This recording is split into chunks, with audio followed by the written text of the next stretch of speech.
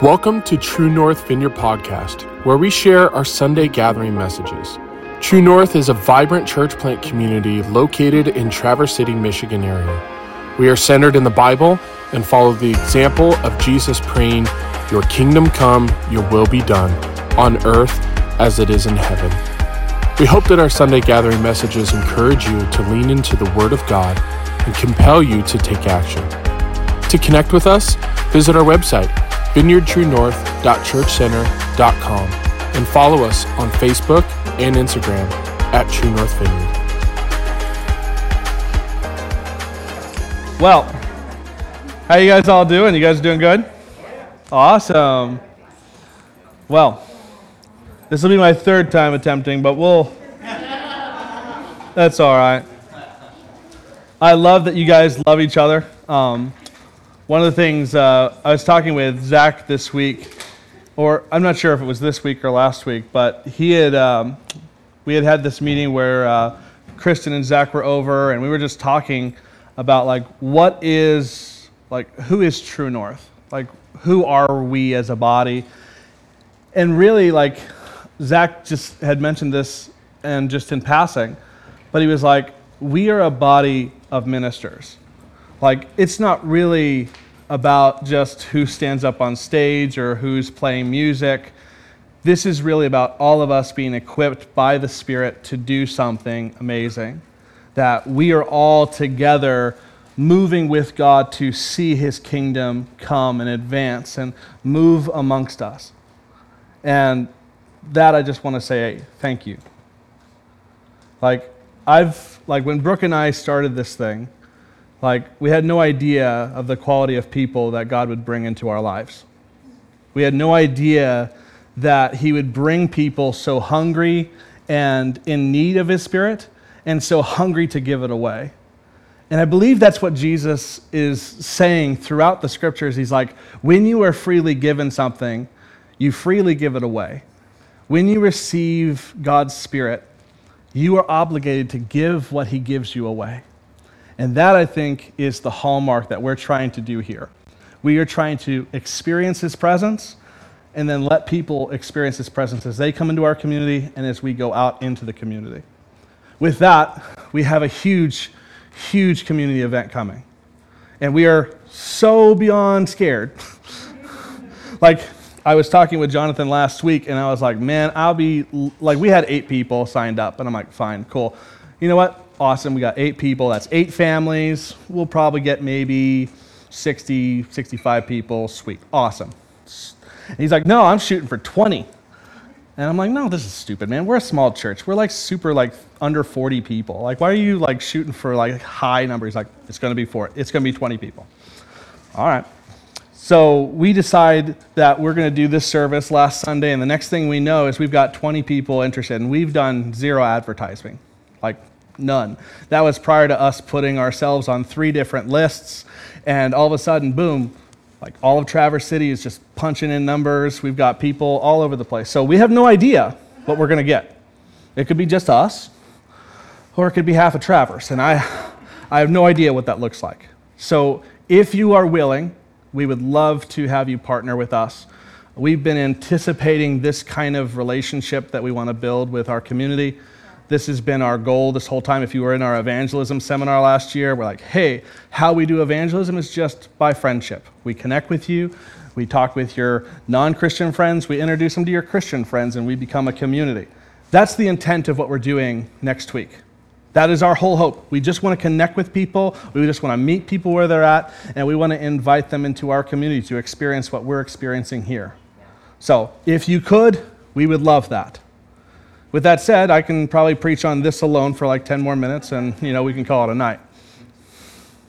Anyway, I'm glad that worship went long. Did anybody else feel the Spirit in that? Yes. Shoot, man, I'm used to being the only one that's shouting, and then all of a sudden everyone's singing. I'm like, holy smokes, it's all of you. This is awesome. So I'm glad. Anyway, so a couple weeks ago, I started a series called update required. I always get that wrong because when I look at my phone, I get system update required, and I'm like, what is the name of our series that we decided to do again? But a couple weeks ago, I started the series last week. Jonathan went through and talked about the Father's love and how he is always the Redeemer, that he's always calling us back.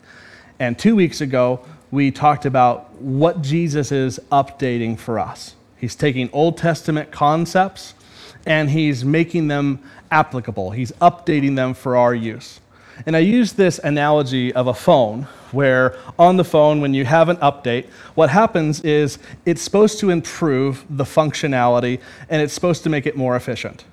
So Jesus is taking these Old Testament concepts and saying, hey, there was this intended idea that I had, and now I'm going to center it on myself. Jesus becomes the center of all of these updates. So for prayer and fasting, when they were looking at the whole concept of we're looking forward to the kingdom, we're looking for the kingdom to come, it's still far off, we are putting ourselves in ash and sackcloth and we're waiting for this day to arrive, Jesus says, the day's arrived, it's the wedding feast, now we get to come in with hope and anticipation. Our prayer is no longer focused on when it's going to come, but now that it's here, how do we hope for a future? How do we hope for God to interact in our behalf? How does God come and heal us of our depravity? How does he come in and we can have hope now that he's going to heal the sick? We have hope now that he's going to meet our needs. We have hope now that when we pray, God interacts and meets us where we're at. That's what we talked about a couple weeks ago. This week, I'm going to talk about the idea of the Sabbath rest. So, if you go with me, we are continuing in our journey through the book of Luke. I'm going to land in Luke 6. So if you have a Bible, turn to Luke 6. We're going to start in verse 1. But I'm also going to jump way, way back. I'm going to go back to Genesis chapter 2. So I'm going to start there. I'm working out of the New Living King, not Living King James Version. It's the New Living Translation. So sorry. We'll have to edit that out of our podcast. Anyway. Genesis chapter 2, 1 through 3.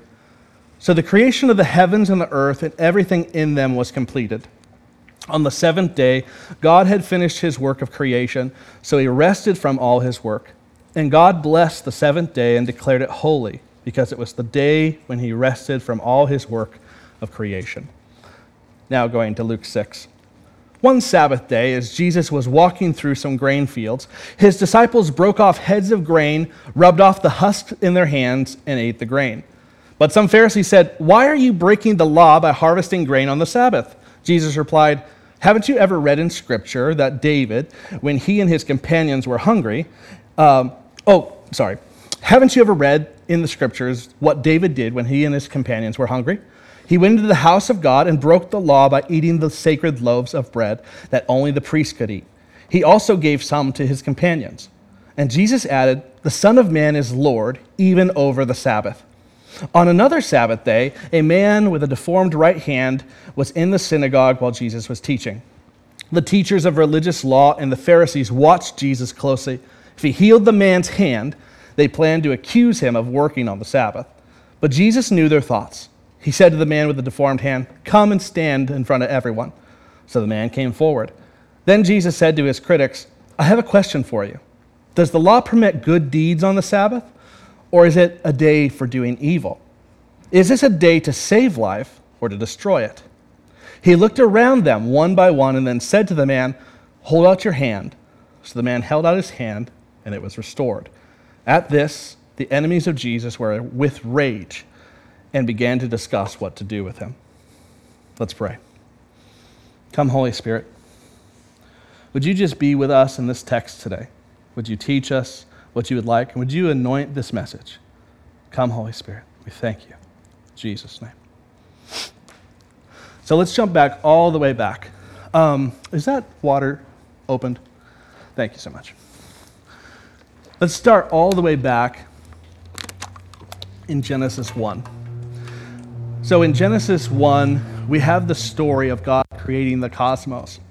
We have this imagery of day and night that the writer uses to explicitly illustrate what God is doing to order all things.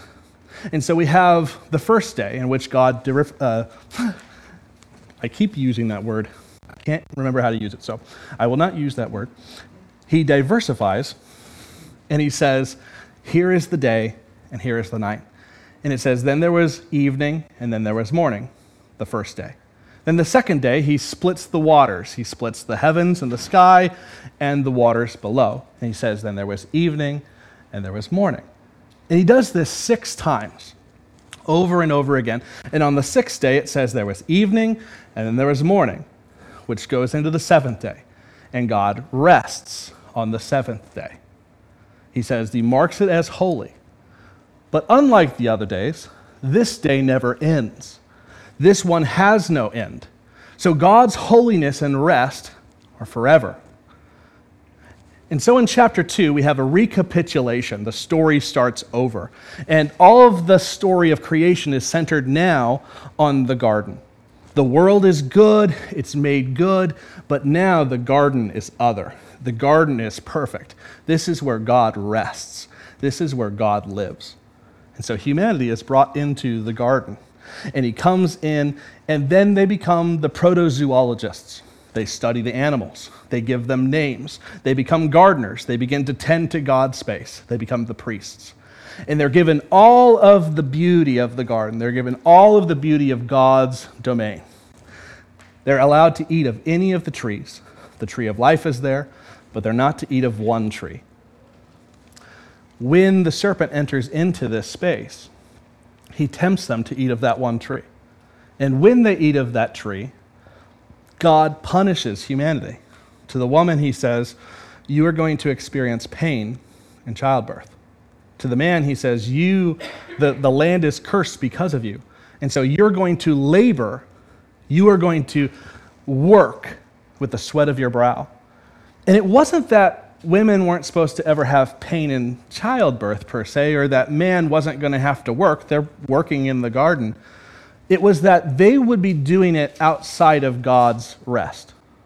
They would not be in God's presence working through these things.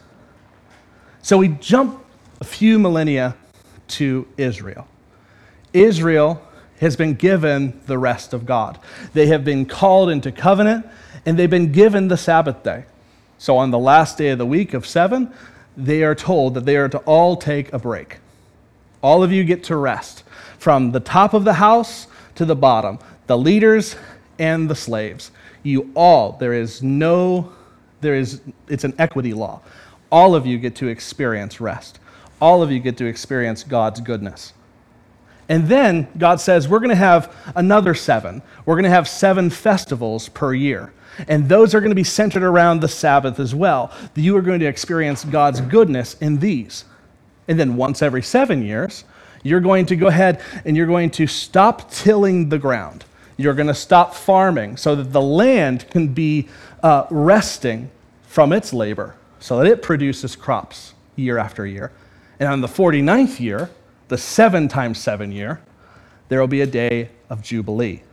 And on that day, if you had accrued any type of debt over years, if you had found yourself enslaved to a neighbor, or you had given yourself over to be a servant, or if you had lost your land, those debts are removed.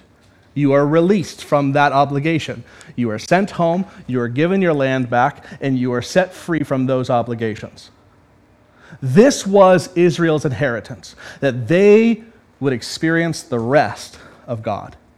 God had intended for them to experience his rest and his promises. And this was supposed to carry over to the rest of the world. The rest of the world was meant to experience this. Because they had been exiled, Israel was the agent in which they would experience God, his rest, and the world would come back into a good relationship with God because of that. We do know, however, that this story doesn't end well. Israel fails this vocation, and I've said this over and over again. Israel turns their hearts away from Yahweh, and they turn themselves to the gods of the Canaanites. They start serving the Baals and the Asherahs. They give their hearts away to someone else. And because of this, they're sent into exile. They're pushed out. But God doesn't forget them. God doesn't forget that they have a calling. Instead, he says there will be one who will fulfill this calling. There's going to be a Messiah who comes, and he will come in 490 years. Catch the number here? It's 7. It's the great Jubilee. It's the great Sabbath day. God is coming to give us rest. And so the Jews, when they come back into the land, they're anticipating this. When they're reading the scriptures, that's what they're seeing when they're thinking of the Sabbath or the Jubilee or the festivals. They're thinking, these are the days in which God is going to renew everything. This is the perfect day. So when you see the Pharisees in the scriptures and they're really mad at Jesus for messing up their Sabbath day, some of us are like, man, they're just so legalistic. Man, these guys are just like, really just like, they're just rule keepers. Well, that's not what they're doing. What they're doing is saying, God gave us a really holy day, and it's meant to represent the future age. It's meant to represent that kingdom, that when it comes, this is what every day is going to look like. There won't be any work. So when they see the disciples pulling wheat off of the shears and rubbing it off, they're like, man, they're messing everything up. They're messing it all up. And Jesus is like, time out. That's not what's happening. And then he uses this comparison. He says, do you remember when David went into the house of God? He went into the temple, he went into the tabernacle, and he ate what is not lawful. Because only priests are allowed to eat of the bread, but he's not a priest, he's of Judah. He's a king, so somehow he alleviates the law. And Jesus says, I'm the king. Don't you catch it? He's comparing himself to the king. I am the king who's promised. All your anticipation of the day of joy, of the day of freedom, of the new age, it's in me. Can't you see that? I'm the one that all of your hopes are pointing to. I'm the Sabbath rest. And then Jesus says it more explicitly. The Son of Man is the Lord, even of the Sabbath. He's pointing all the way back to that prophecy in Daniel 7, where the Ancient of Days is enthroned between all of his divine counsel. And it says that the Son of Man rides on the clouds before the Ancient of Days, and he's handed the kingdom. The Son of Man steps in, and he's given the crown. He's enthroned as the king, and then the king gives it to the people of the kingdom. Jesus is saying, I'm that guy. I'm the Son of Man who's going before the Ancient of Days, and I'm receiving the kingdom. Everything that you're expecting is in me. And then he goes into the next Sabbath day. Comes into a town, and there's this guy with a withered hand. And all the Pharisees are like, oh, Jesus is a healer. We all know what he's going to do. We're going to catch him in the act. He's going to heal the guy, and we're going to say he broke the law. Jesus comes into this scene, and he knows what's in their hearts. He puts the man and says, come up here. I want you to see something. He says, everybody, what's the Sabbath for? Is the Sabbath about evil or is it about good? What's the rest of God supposed to be? What's the age that's to come supposed to look like? And then he heals him. Because he's destroying evil. Sickness, disease, sin, brokenness, it's of the world system. It belongs to the devil. It doesn't belong in the kingdom. The kingdom is to eradicate those things. The kingdom breaks evil down. So when Jesus heals him, what he's saying is, I'm doing good. I'm destroying the works of the devil. John writes this in his first epistle. In chapter 3, verse 8, he says, the Son of God has come to destroy the works of the devil. It says this in Acts chapter 10. It says that the reason the Son of God came was to destroy the works of the devil by healing the sick and casting out demons.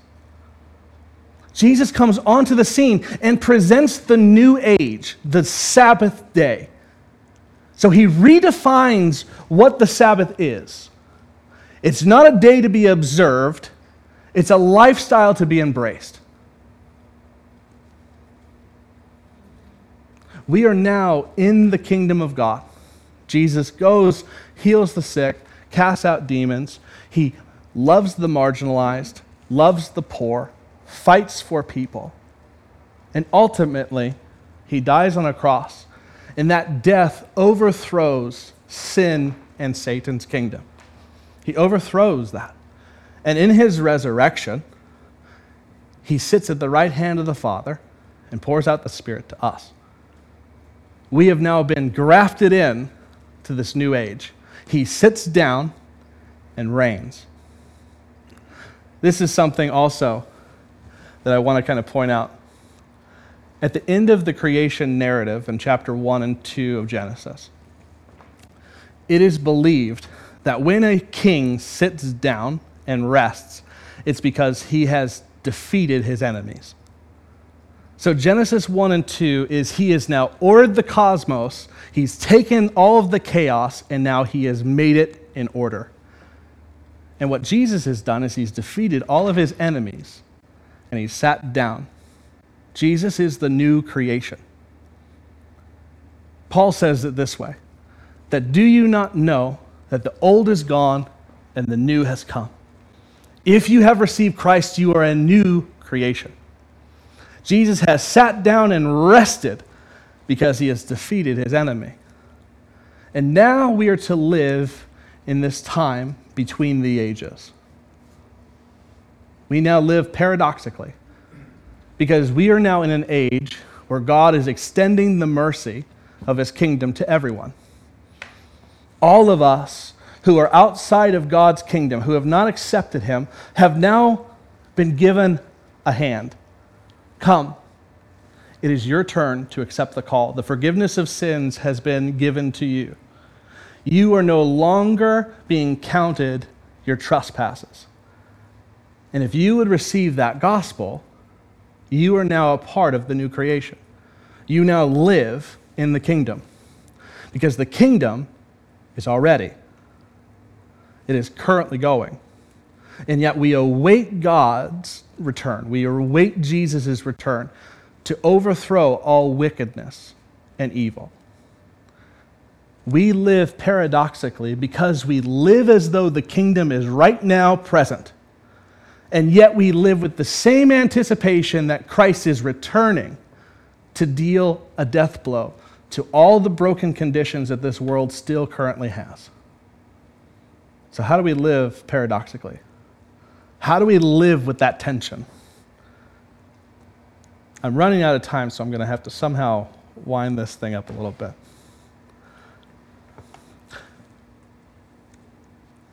One of the things I want to say most, and I'll land the plane on this idea. The Spirit of God has been given to us as it was given to Jesus. If we go back a couple weeks, or maybe a couple months, we were in Luke chapter 4, and Jesus comes into Nazareth, and he reads this scroll about himself. He says, "The Spirit of the Lord is upon me, for he has anointed me to preach the good news to the poor.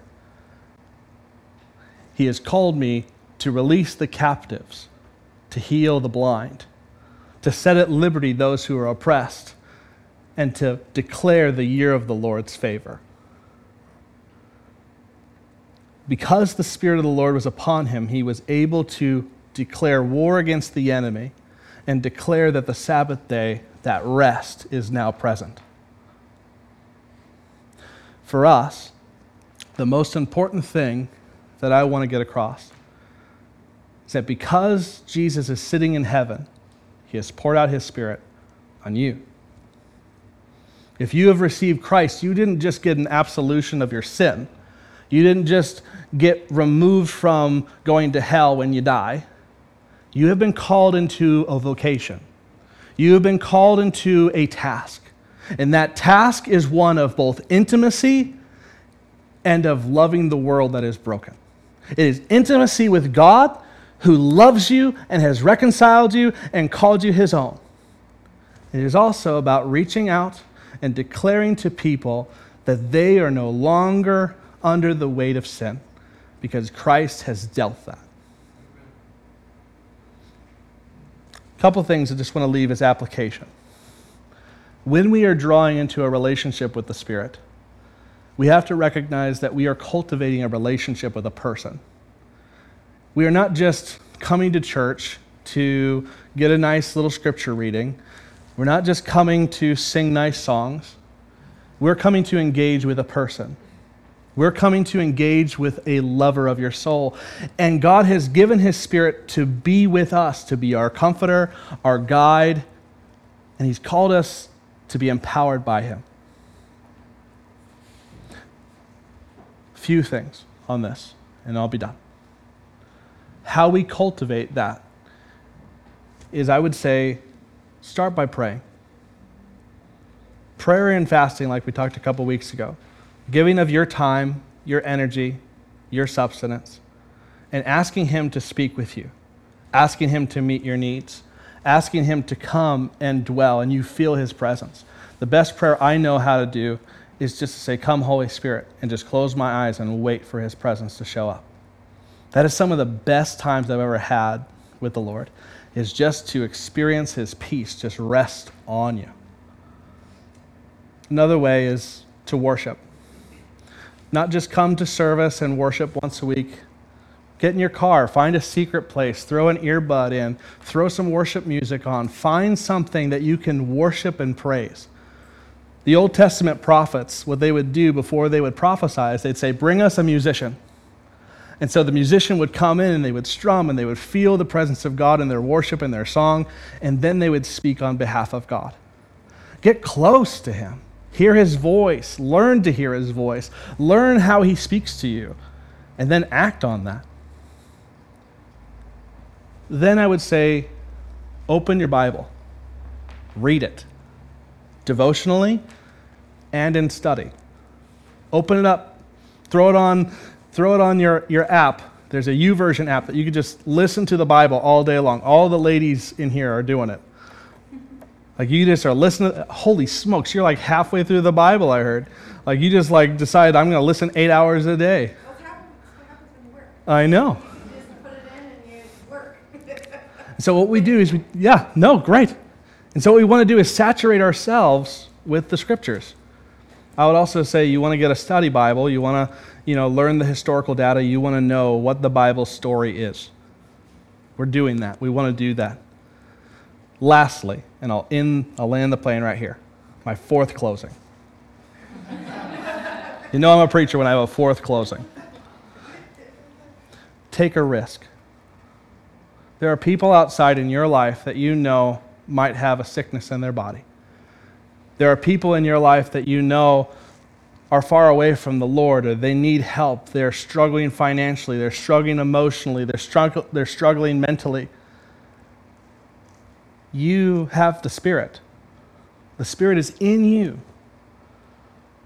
And the Spirit of the Lord is upon you because he's anointed you to proclaim the gospel to the poor, to set free those who are in captivity, to heal the blind, to set free those who are oppressed, and to declare the day of the Lord's favor.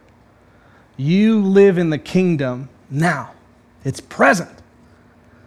And your declaration to them will set them free.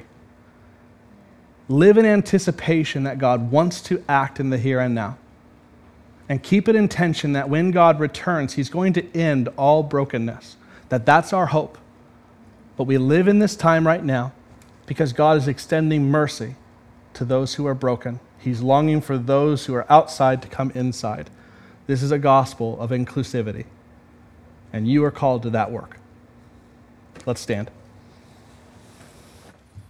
I'm going to pray a blessing over you, and then we'll go ahead and shift gears. Father, I thank you for your people. I thank you for what you're doing in our hearts. I thank you for what you're doing and preparing them to do for you. And I pray that you would just fill them with your Spirit, that they would experience just your peace and your power and your love this week. I bless them in Jesus' mighty name. Amen. Thanks again for tuning in to the True North Vineyard podcast. We hope that you are blessed by this message. To connect with us, be sure to visit our website at vineyardtruenorth.churchcenter.com and follow us on Facebook and Instagram at True North Vineyard. We hope to see you soon.